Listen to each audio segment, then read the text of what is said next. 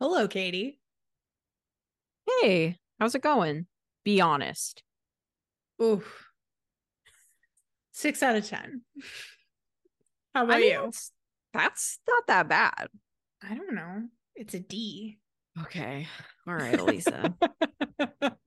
Because like I don't know, off the cuff, if you were to ask me out of 10, I'd be like, oh, I'm a three. But I Whoa. don't know. I that makes now I just feel like a complainer. 3 out of 10. To me, that's like, I'm done. This is done. I mean, I'm feeling a little bit done. If you are watching on YouTube, I mean, just from the looks of me, I mean, I look like I've just come off the oil field. Are you kidding? You look ravishing. The little Really? swoop of your bangs right now. It's giving. My this is my postpartum hair loss comb over. It's working for you. Thank you. Yeah, you bet. Welcome to Please Bless This podcast. This is the podcast where two sisters talk about all things Mormon and pop culture, and sometimes reread Mormon YA novels to see how steamy they get. Yeah. How much quivering is Yeah. there? Yeah, I was thinking and sometimes take whatever opportunity we can get to talk about Twilight. Yes. I love any opportunity to dive back into the imagination of sister Stephanie Meyer. So, the inspiration for this episode, several friends and of the podcast sent us the New York Times article that came out in September 2023 about how Utah is an unexpected hotbed for young adult authors. Yeah, unexpected for who though, I really? know. Because it makes Honestly, so much of sense. course it is, right? Yes. So we read that article and we were like, "Oh yeah, let's talk about it." And then we decided let's read a YA book together just to really, commit to the topic. And so we Right. read, what the hell was that book called? We read The Princess Academy by The Shannon Princess Hale. Academy. That's right. Although I'm gonna be honest, I'm writing the book report. I didn't read the book. Though I have read the book and I know the book. Yeah, I know the you material. read it as like a child, didn't you? I the copy I have has like my little baby writing on it. Like Oh, cute. Katie. Yeah. That's adorable. So yeah, I So lived it. you were deep into Mormon young adult fiction from the Didn't know it. jump.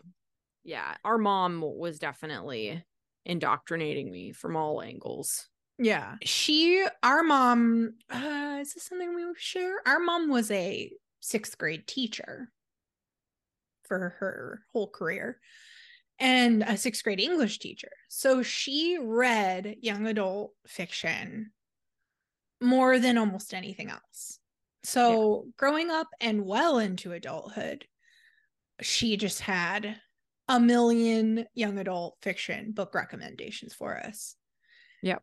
I feel like we were like on the cutting edge of reading Harry Potter. We were like Oh yeah. early adopters of Harry Potter in our house because mom was a sixth grade teacher.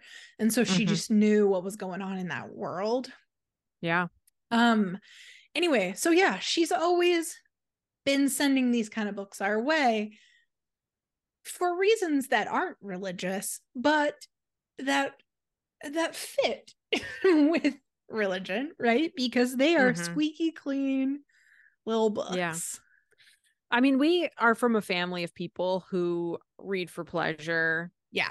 We all like to read. And I think that, it's kind of it can be a little bit of a slippery slope. If you are a true blue Mormon and you're like really trying to stay on the straight and narrow, and Miss Stephanie Meyer is out there writing about freaking glittering naked dudes. I mean, you're gonna read it, but that's the line. And there's gonna be conversations. People are like, should I let my daughter read it? Should I read it? Right. You know, it's a As if whole Twilight is actually scandalous at all. right. It's horny. Oh yeah. but it's not scandalous. Speaking Big of, difference. speaking of Honestly, horny, the Princess Academy was horny.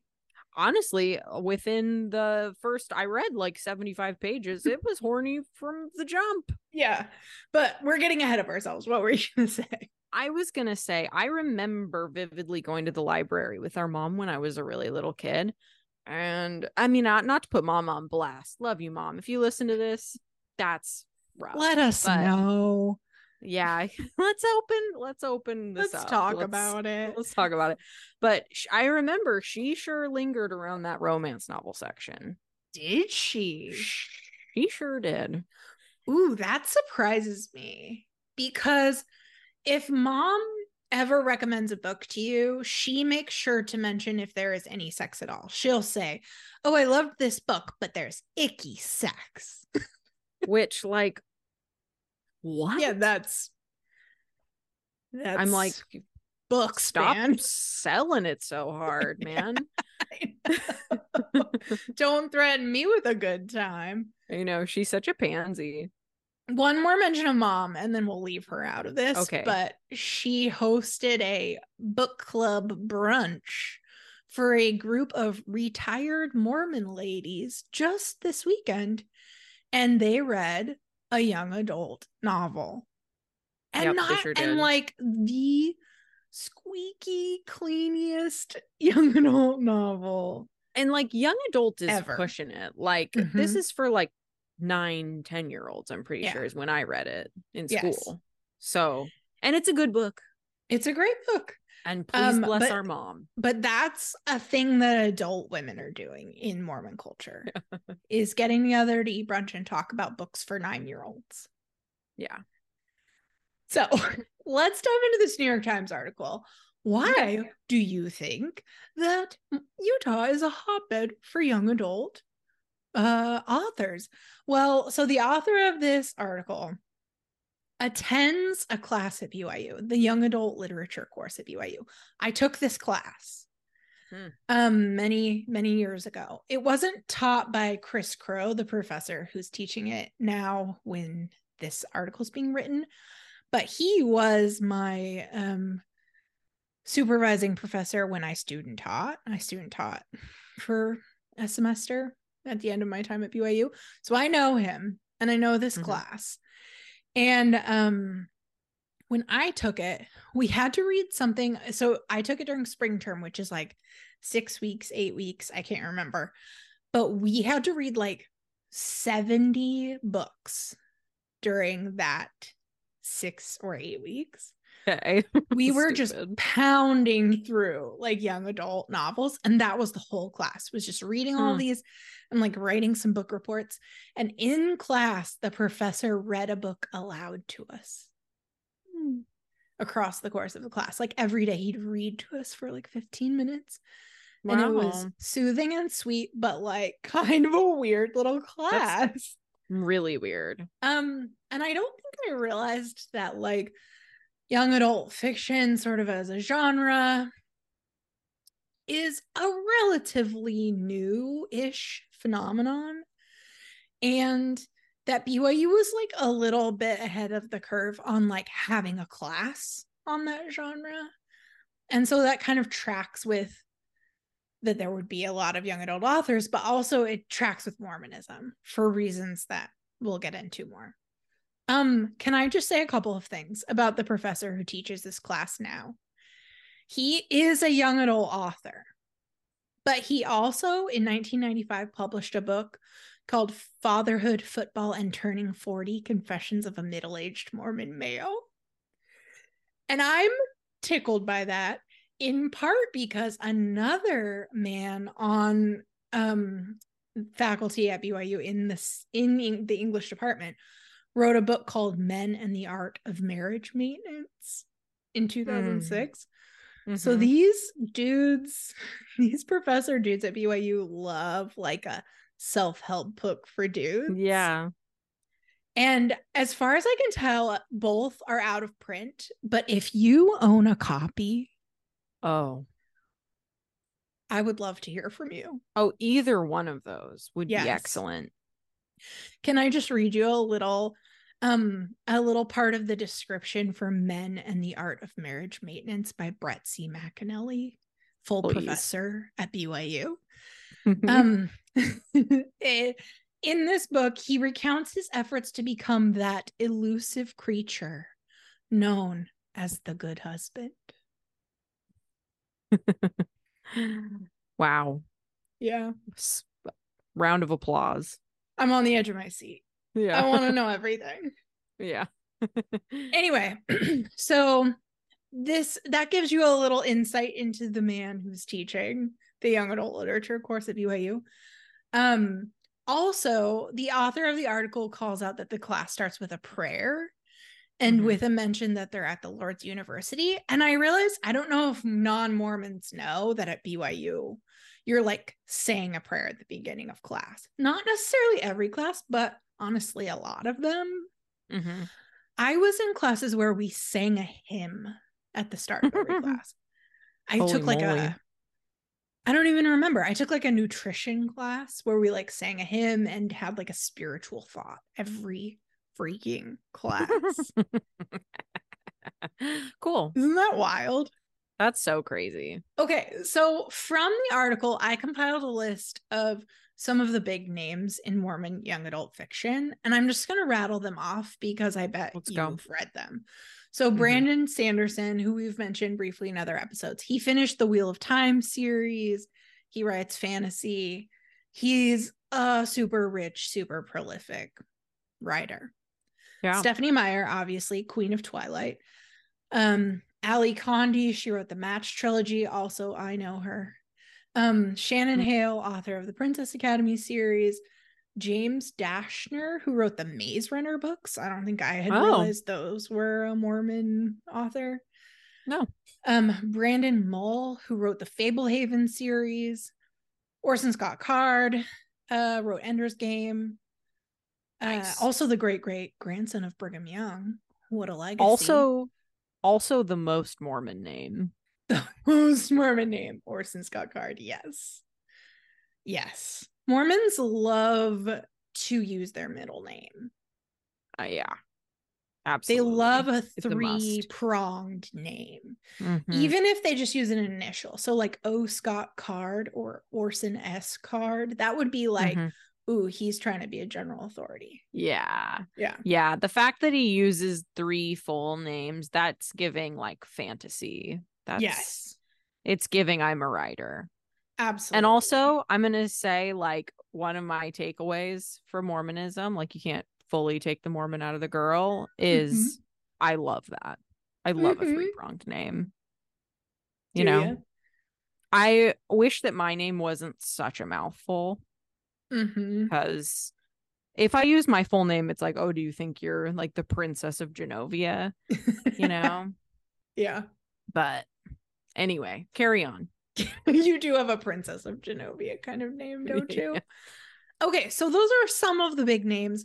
Almost all of them, if not every single one of those that I just listed, writes fantasy / science fiction. So yeah, there's clearly like a preference for young adult fantasy among Mormon authors. And that's interesting and comes up in the article when they're trying to understand like why so many Mormons. So some of the reasons that the author gives for why so many Mormons. There's an emphasis in Mormonism on reading. According to Brandon Sanderson, he said kids grow up with their parents reading them scriptures. I thought that was kind of a weak answer. Yeah. Like, sure. I don't know. But that's true of lots of cultures. Lots of religious backgrounds, lots of people. Another answer was that there's a big emphasis on writing in Mormon culture, and we've definitely talked about that. There's like everybody keeps a journal, but there's also this like the quote we keep referencing that there will be like Miltons and Shakespeare's among the Mormons. There is this sort of like literary push in Mormon culture. Like I think about our grandmother living in the middle of nowhere, Utah, running a literary magazine for like decades. Yeah. That's I know something. Totally. How did that happen? How did that happen? Yeah. How did she end up the way that she was? Right. It doesn't add up. Right. But then getting at the fantasy of it all, Rosalind Eves, who is a Mormon YA author, said, fantasy is often a way that you can explore ideas of trust in something bigger. I've always felt like religious faith and belief in miracles is not all that different from magic. Magic. Now we're getting to it. Yeah. My favorite. Yes. And we all know the Mormons and Mormons love their magic. magic. Yeah. They sure do. They love magic. They believe in magic, which is important. Can we talk about Harry Potter briefly? Please. So, one question I've been asked is, were you allowed to read Harry Potter? Which, yes, we already brought that up. We were on top of Harry Potter. By the time the last few books were coming out, we were buying like a copy for every member of the house. Like, it was bonkers. Yeah. We were such Harry Potter nerds. Harry Potter ended. The last book came out while I was a missionary. When I came home from my mission, on my bed was a copy of the final book. Like, you've done it. You've served the Lord. This is your reward. Here you go. Yeah. Yeah. And so yeah, Mormons read Harry Potter. I'm sure that there were questions, you know, it was a little bit like, you know, because Mormons do believe in that stuff, you know. Growing up, if I was watching something scary on TV, you know, it was a concern that I was letting, you know, evil into our home, you know. So Harry Potter definitely was like on the line, but I think people just loved it. Honestly, I think people just loved it so much. They're like, oh, I'm not giving this up. Yeah. You know, I think so too. Can we all just be on the same page about this being okay? Yeah. You know, because if I had brought a Ouija board into the house, I would have been, tossed out onto the street. That would have been a huge deal. If I had said I could do magic, that would have been a big problem. That was what I was getting to, is when I did say I wanted to be a witch when I was a kid, there were some tears. Oh no. Let's put it that way.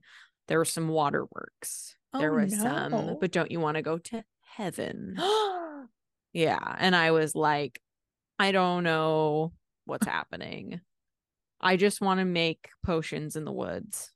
Yeah. Because I'm 10 years old or whatever. Yeah, you were a little Hermione Granger stan. Totally. You just wanted to make potions. I really did.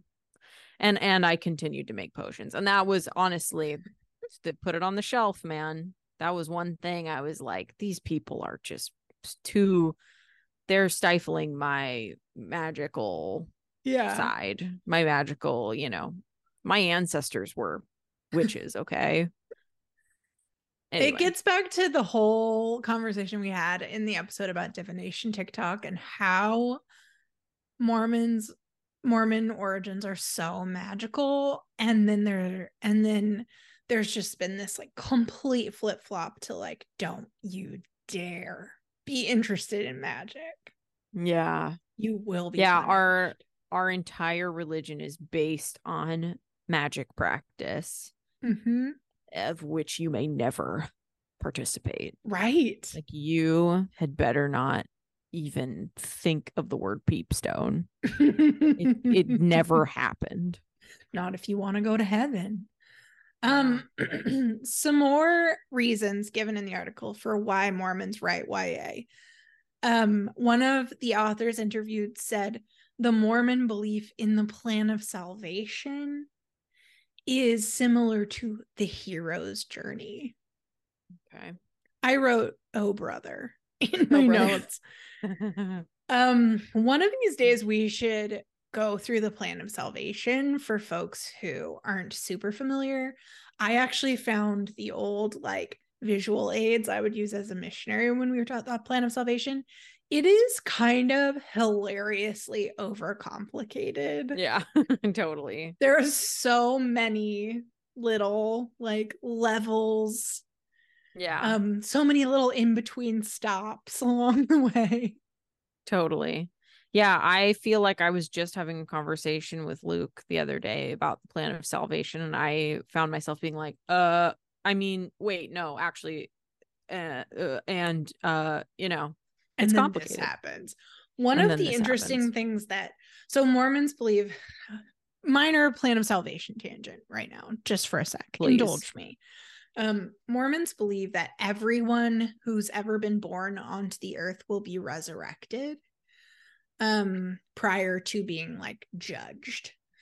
And there are, not everyone will be resurrected at the same time. You know, there's a hierarchy based on your righteousness, but eventually everyone will be resurrected. During the most recent general conference, the current Mormon prophet, Russell M. Nelson, said something about, he was talking about how we need to think celestial. We need to like aim for the celestial kingdom in our thoughts and actions, right? Mm-hmm. And he said that the decisions and actions we do now will determine where we end up, but also the kind of body we have and after the resurrection. And my ears perked right up Yeah. at that, because that is like a little weird Mormon doctrine that not a lot of people talk about, or I think even know about, which Mm-hmm. is that if you aren't resurrected to the celestial kingdom, you won't have the same kind of body. And like deep in Mormon doctrine, there's this idea that if you go to a lesser kingdom, you won't have sex organs. Oh, I didn't know that. Yeah. I assumed that they meant like you wouldn't have a perfect body.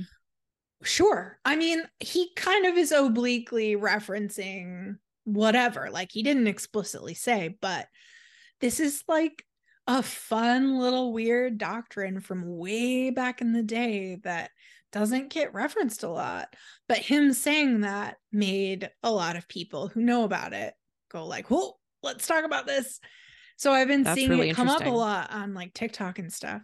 But yeah, the idea is if you're going to like the celestial kingdom, you don't have genitals. And the idea being like you can't have sex. Yeah, right. Yeah. And yeah. And that's like your eternal punishment. Yeah, you got to get a little punished. Yeah. Sure. And that's just a fun, weird, silly little yeah. That's a fun little tidbit. I was going to mention too. I said I used the words a perfect body. Those aren't my words. No. That is that's language that you hear in the church. They talk Yes. about having a perfect body. Oh yeah. So Yeah. Your whatever body that will be means. perfected at the resurrection, not a hair of your head will be lost. I remember thinking that meant that I would be skinny. Yeah. Like even as a little kid, I was like, Mm-hmm. well, at least when I'm resurrected, I'll be skinny. It's a crazy thing. It's a crazy thing to say to people. It's Yeah. a crazy thing. Right? And like you know, I mean, I could go on and on. I've got a lot of thoughts about how people will be perfect, how people are perfect in the spirit world, or people will be perfect in the afterlife. It's like, what do you mean? You know, Yeah. what's wrong with them now? It bugs me. And like whose idea of perfect, right? Like Right. what does that even mean? Yeah. Anyway, Yeah. back on track. Yes, Um please. Another reason that was given for why Mormons love to write YA is that there are big families. You know, Disney is big among Mormons. This is a reason that Brandon Mull, the Fablehaven guy, gave. He was Mm-hmm. just like, oh, it's all about family entertainment. And I do think this raises an important point, which is that it's not just young adults reading young adult fiction, Yeah. especially in Mormonism. I mean, Yes. even I read so much more young adult fiction when I was still active in the church, even into like my late 20s, early 30s. Mm-hmm. Because it I've was just always like read some. safe. Yeah. Yeah. And I kind of like it. Now, I don't read it Sure. anymore, but in my 20s, in my like early 20s, I was definitely still reading it because I don't know, I read so much of it. Yeah. Just kept going. It was what you But knew. yeah, Yeah. Then I started reading smut, and I was like, oh, well, it's over. And I was like, this is better. Yeah. Finally, though, we get to the real reason. Someone finally says it.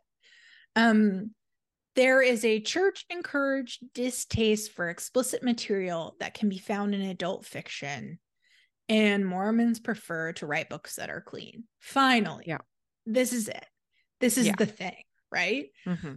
So, like, I don't know, again, if people who have never been Mormon realize this, but, like, we weren't allowed to watch rated R movies. Mm-hmm. We were honestly discouraged from watching some PG-13 movies. Yeah. I've known Mormon adults who won't watch, like, Groundhog Day or, like, I mean, the most benign PG-13 movies because there's, like, a few too many dams or hells or something.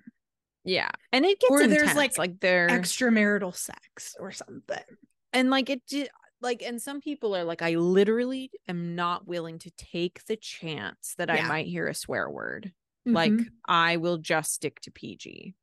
Yes. And these are people, these are boomers. These are people in their, like, 50s. Grown adults. You know, who have lived full lives and had children and have known so many people. And they are so worried about hearing swear words, basically, or seeing too much cleavage.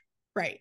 It's fascinating, right? Like, totally. It's obsessive in a way that when you're not policing yourself like that, it's like you don't even notice swearing or cleavage in the way that these people are noticing it. Right. They're so, like, hyper focused. So no R-rated movies. We were discouraged from listening to music that was considered explicit. I remember going to, like, youth conference or EFY and being encouraged to, like, destroy CDs and DVDs that were viewed as negative in some way. Sure. Destroy. I knew people who were going home and, like, putting CDs in the microwave or, like, shattering them to show their worthiness. What a bunch of boobs. Ridiculous, right? I mean, I remember, like, turning down the radio on songs that I liked. Wait, I have a memory. Please. Elisa. I have a memory. Don't humiliate So I remember me. You were so funny. Elisa is, like, 9 years older than me, and she was in charge, obviously, and we shared a bedroom. And so Elisa taught me everything I know about life. And one of those lessons was when you got the No Strings Attached NSYNC album when it came out. We were my first fans. concert. Magnificent. Yeah. You got the CD. You had been listening to it, and I wanted to. I know where this is going. It's Digital Get Down, isn't it? It's Digital Get Down. And you were like, you can listen to this, but you have to skip this song. Like, you cannot listen to this song. You have to promise me that you will skip it. And I did. Yeah. And I did. And I sure did, until eventually it came on and I just didn't notice. And I was listening to it and I was like, you're bopping around. And they're singing about cyber sex. Yeah, it's about cyber sex. That's so funny. You were an intense. Oh, yeah. Little hall monitor. It was just my training. You were really good. It's not that I innately wanted to steer clear of the song Digital Get Down. It's that I knew that mom and dad wanted me to, and the church wanted me to, and I knew that it was up to me to help you do it too. I was just, like, such a little foot soldier, man. The other song I would skip a lot. Well, in high school, there was that song Sex and Candy that was on the radio all the time. Oh, yeah. And I remember I would come home and mom and dad were like, nope. Changing the state. Yeah. I will say one other interesting thing that comes up in this article is that the church publishes a lot of its own books. And I think that's worth mentioning too, especially to folks who don't realize the church's sort of reach in these areas. So Deseret Book is a church-owned publishing company, and it has 3 imprints. And like, you know, they publish religious stuff, but they also have like they call it a values-based fiction and nonfiction imprint, where they're publishing things like they publish the Fablehaven series themselves, which I mean, I've heard of that. I've seen it around. It's like around. And they've had 10 books on the New York Times bestsellers list from that imprint. And then they also have an imprint that is called Proper Romance. Woo. And it's clean romance novels. Boo. But okay. Which, what? That is so fascinating. I don't think I knew that. And I kind of want to read a Deseret Book approved romance novel just to see. I would love to do that. Yeah. And I mean, I grew up reading a lot of LDS fiction. Like, we would go to Deseret Book and buy fiction. And it was like Tennis Shoes Among the Nephites, which was like a series of books about kids who like go through a portal back in time. And they're in like ancient America, hanging out with Nephites and Lamanites. In fact, when I was in 11th grade, my English teacher had us each do a book report of a book of our choosing. And then we would have like a one-on-one discussion with him about our book. And during that one-on-one discussion, he would ask you to read from the book, like just open it up and read for a minute. I don't really know why, but I remember that. So there was one other Mormon girl in my class, and she had chosen a Tennis Shoes Among the Nephites book for her book report. And so he's like, okay, open your book up and read to me. And she read to him from a page where Jesus is visiting the Nephites. No, that didn't happen. And I remember sitting across the room overhearing this and being sick to my stomach, like so mortified and embarrassed that my religion was being outed for as being as weird as it actually was in like a school classroom. Yeah. And I knew other people were hearing it, and I was just like, people know I'm Mormon, people know this is what I believe. They're gonna come up to me and be like, you think Jesus was in America? That's brutal. Anyway, I read those books. Yeah. I remember reading like Jack Wayland books, which were kind of clean romance. Anyway, the Mormon experience of literature. It makes a lot of sense. You know, it makes a lot of sense. It makes a lot of sense that they are publishing clean romance. It makes a lot of sense that a lot of Mormons write YA. It just, I don't know. It's no surprise at all. It's almost surprising to us that it's news. Yeah. And especially all these people like pussyfooting around the answer. Right. Like, Mormons are desperate to censor everything around them. 100%. And but they're also desperate to experience things outside of their reality, and they love a good fantasy. I mean, obviously. And yeah, and like, what woman doesn't want to read a romance novel? You know, they're dying for it. They're like, give me clean romance now. Sure. I'm gonna freak out. I mean, you think about too, like Mormons' experiences with like dating, love, sex, marriage. I mean, if you're on the path, if you're doing it right as the Lord intends, you're getting married extremely young, extremely inexperienced, as a virgin.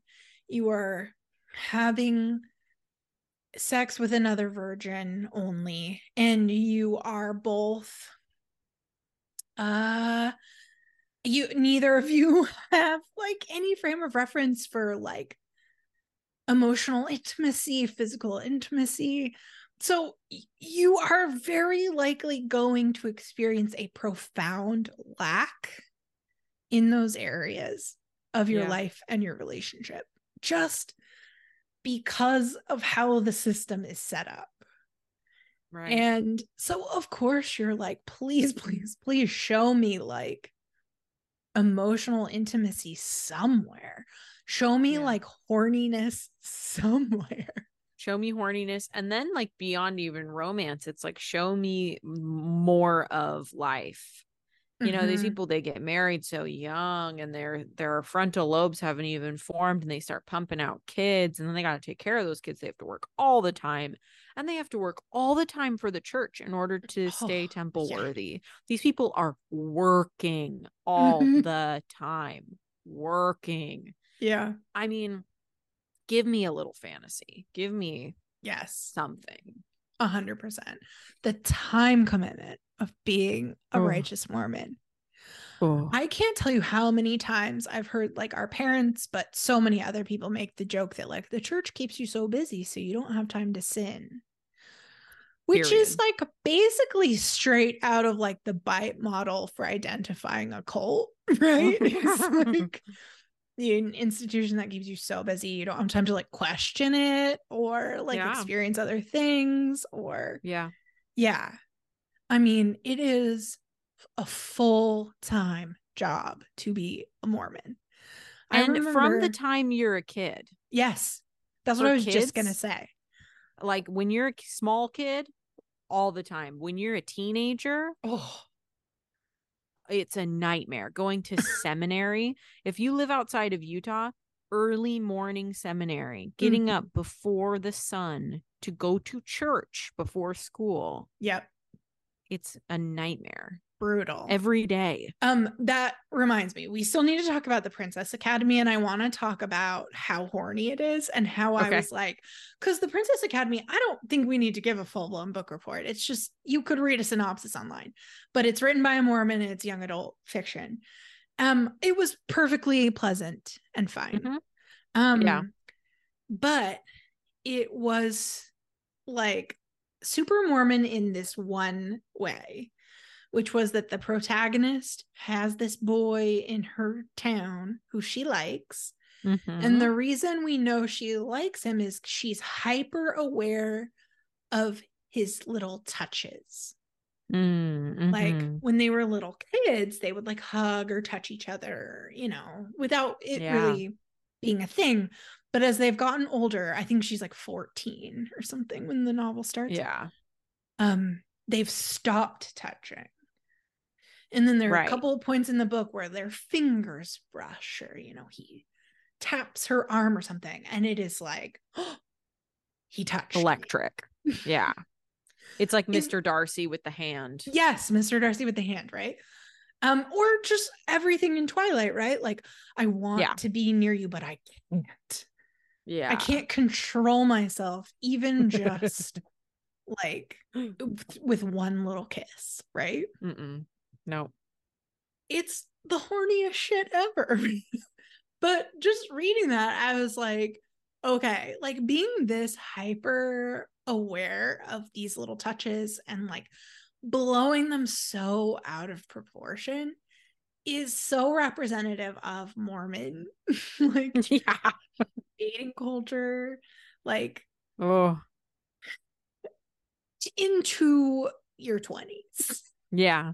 And on and on. It's the impression that I was given of like romantic interaction. Mm-hmm. It's like it's this whole thing and there's mystery and it's wrong until it isn't anymore.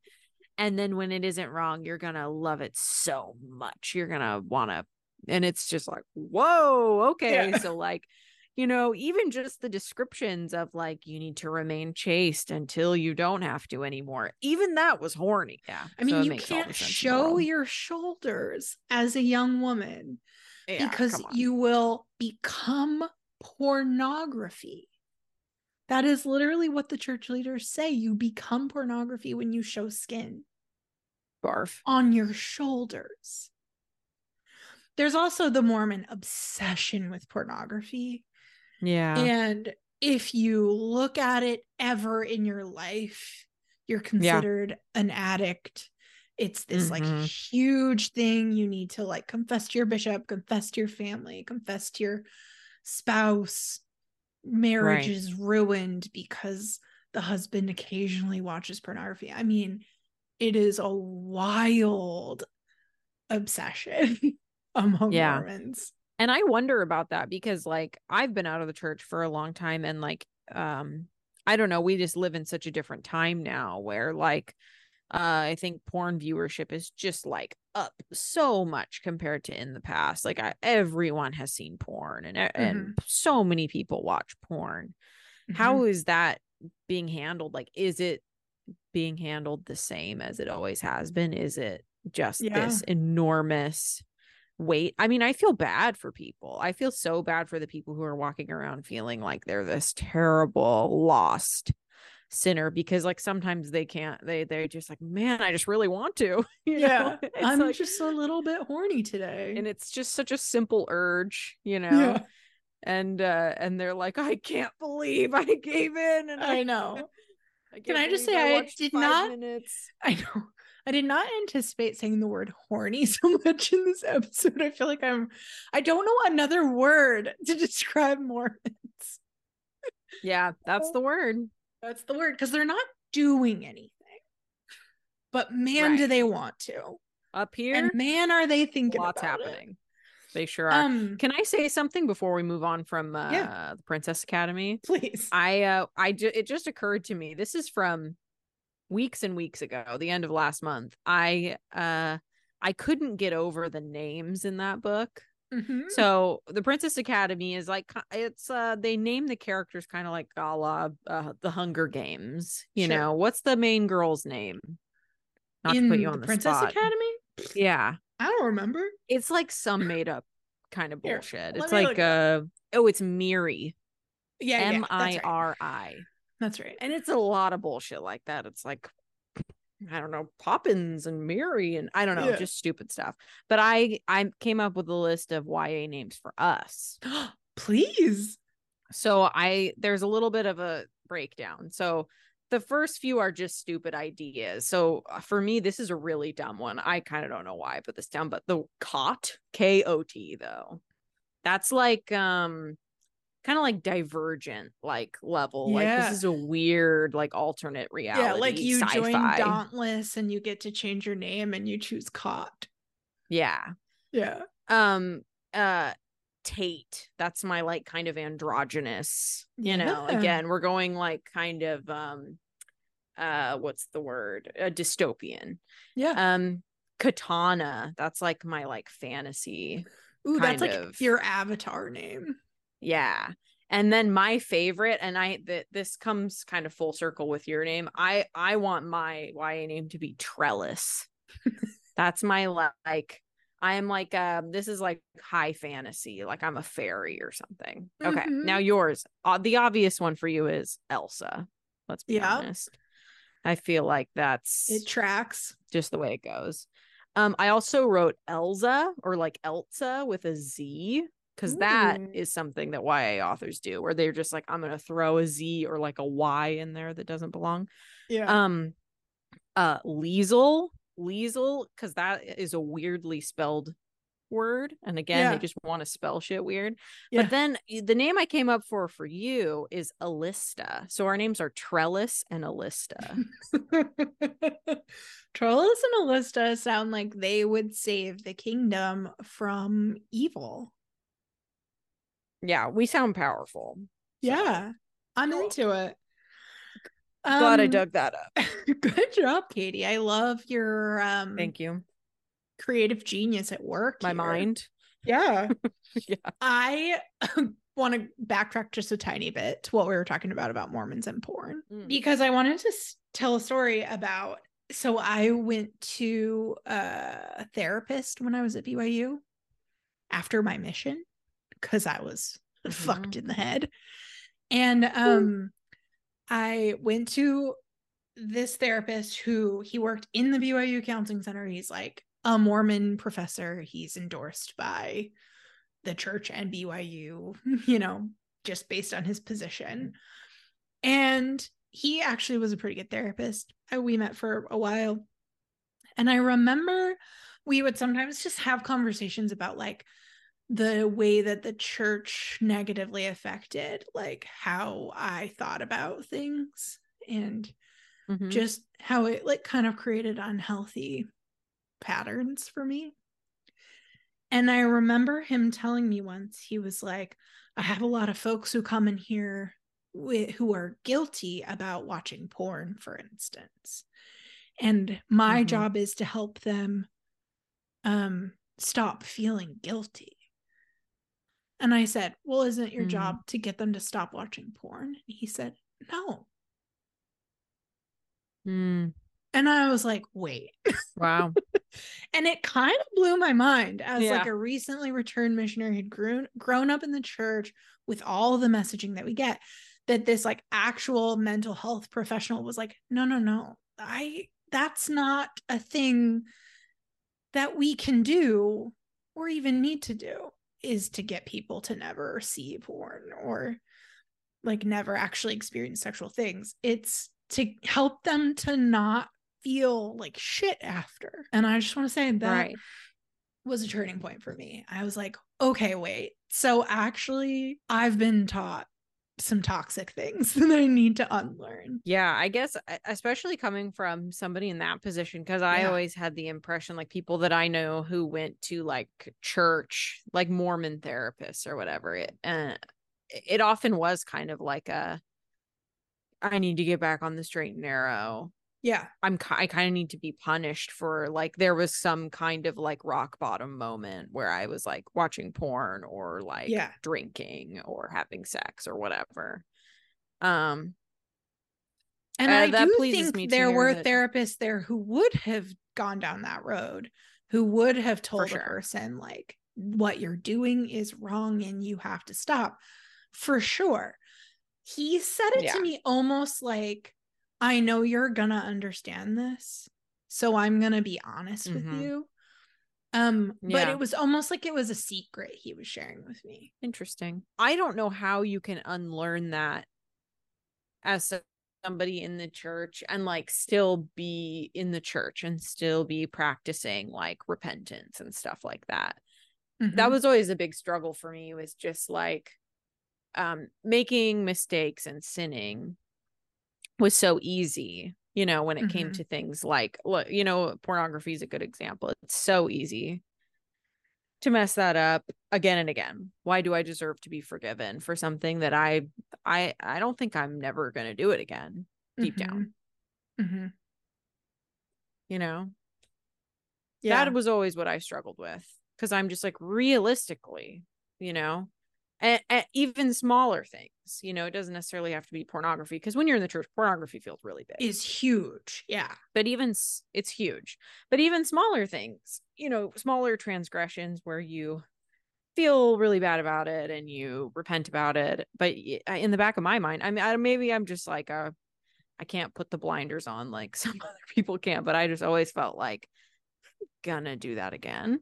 Yeah. Even if I don't want to, like it's not that hard, or it's easy to mess up all the time, and I can't police myself that well. And I don't know.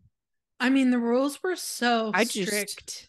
It was almost impossible to keep them all.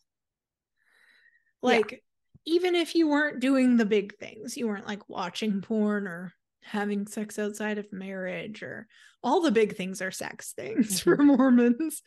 But even if you weren't doing those things, it's like, well, I complained about church this week, or I got mad at someone, or I didn't read my scriptures on Thursday. There was always something. I feel like a really big one that gets overlooked is just being dishonest. Like just being dishonest about something. Yeah. Because at school, you just couldn't face the repercussions that were going to come if you were just honest about something. And so you lied, or at work, or with your parents, or whatever. Like, I don't know. I'd be making stuff up, you know, and I sometimes will. Just for fun. Yeah. Sometimes just for fun. You know, that was always hard for me. Just like, I mean, I don't think I'm never gonna do that again. I hear you. I don't know. I mean, so we've talked about this in other episodes about our like journeys out of Mormonism, but mine went on for years and years and years. And there were many years where I was like, I am not enjoying the church at all. It is in fact detracting from my happiness, to the point that I don't know that it's good for me to continue, let alone that I believe it's true. But I would talk myself out of actually leaving by saying to myself, well, you haven't lived it perfectly yet. So if you can try to live it perfectly and you still aren't getting anything out of it, and you're still full of doubt, then you can give yourself permission to go. So for years, I would come back around to that idea, like, well, I haven't been reading my scriptures perfectly. I haven't been going to the temple enough. I haven't been praying every day. I haven't been whatever. So I have to do all the things right first. And then if it still isn't working, I can go. And that's insane. I mean, I was never going to hit that benchmark. It's so crazy. And so, yeah, that's why these people just try to keep themselves in such a small box, and they censor everything outside of that box because it's so hard. Yes.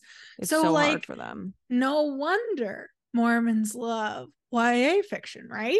Like when you think about all that, all the pressure to do everything right and not take one step out of line, and how inevitably you are taking steps out of line, it's like, well, at least if I read this young adult fiction instead of this adult fiction, I know I'm not going to like stumble upon an F word or a sex scene that I'm then going to have to feel bad about on top of everything else that I already feel bad about. I know. I feel bad every day. Yeah, it's true.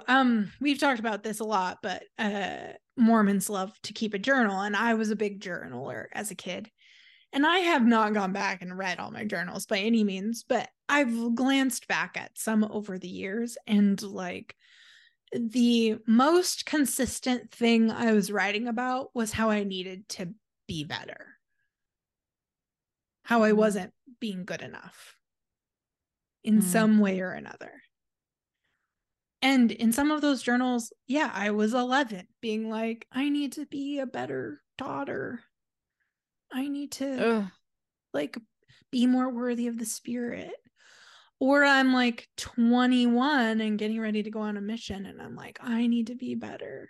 And it's like, dude, you were doing a lot of shit. According to the system I was in, I was trying really freaking hard to be good. And all I was ever writing about was how I wasn't doing good enough. That makes me so sad. Yeah. You were always so good. I was really trying to be a good Mormon, but it was not enough. And when it comes to being just like a person, as a just a child, just a person, just a daughter, just a sister, just a friend, like you were doing great. And honestly, if anything, being a Mormon was the thing getting in the way of me being a good friend and daughter and sister. Totally. Like the number of times you've told stories just on the podcast of me being like, Katie, don't listen to that. Don't do that. Promise me you'll never. Like, what the hell, man? Like, instead of just like being your sister, it was like I was the morality police for you. And or like my friendships, especially before I went to BYU and everyone was a Mormon, like I think about friends I had in high school where I would walk out of their party if they put on a movie I didn't approve of. Or like I remember a friend in high school telling me that a group had been talking about me, and someone in the group had said like, she seems judgy to me because she like, you know, she never swears and she never does this or that. So like I just feel like when I'm around her, she's judging me. And I remember like being hurt that was what people said about me when I wasn't around. But of course they fucking did. Yeah. That's how it was, probably. That's how I know I was that way when I was a kid. Yeah, I resent that a lot. Like I look back on myself when I was a kid and like coming into being a teenager and whatever, and just being so like I was a really like gullible kid and really really innocent and like just not very smart. And it the church and being the Mormon, it really didn't do me any favors. Yeah, I became a victim of like kids who just had a lot more, who were just a lot more streetwise. And man, I really resent that. And to people in the church, it's like, oh, she's so sweet and she's so conscientious. You know, such a conscientious little kid. And it's like, what a burden. You know? Can I not? Can I just be silly? Right. You know, Can I and just be a like play kid and and have like just fun? Yeah. and just go have experiences? Does it everything have to be so intense and useless? Right. Yeah, we Yeah. were taking Anyway. ourselves really seriously. Yeah. I know, going into school and being like, you know, you can't say that in front of me. What? And being encouraged, like, you need to make sure that boys don't talk inappropriately around you. Yeah. And what does that mean? Like, basically saying anything. You can't talk like that around me. Oh my gosh, just lock me up and throw away the key. Just it was so embarrassing. This reminds me of how in the 5th grade, someone signed my yearbook. I still to this day remember exactly word for word what they wrote. They wrote, "Have a wacky, wild condom style summer." We were 5th graders. I mean, like, what? Sure. And yeah. I saw it and was like, oh no, I'm going to have to say something. And I took it home and mom saw it and she was really upset. And she's like, "Did you tell them not that was an inappropriate thing to write?" And I was like, I will. And she contacted the school and the kid had to like buy me a new yearbook. No, mom. Mom.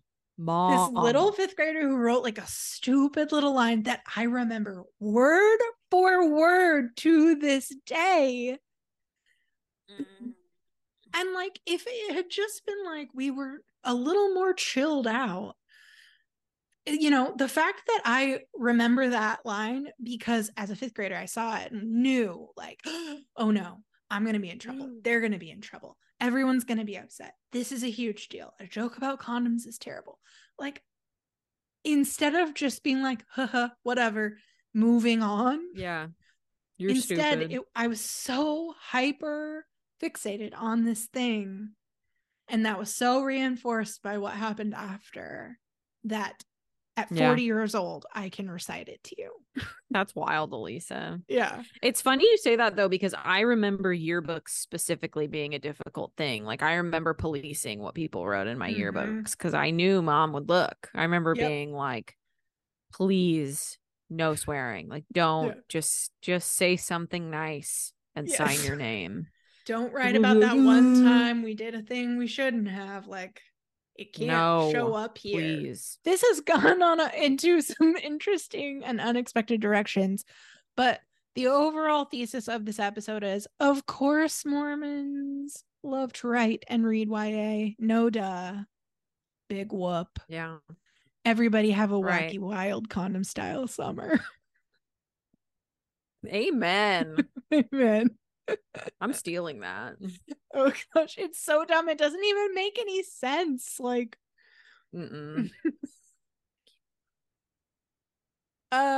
yeah.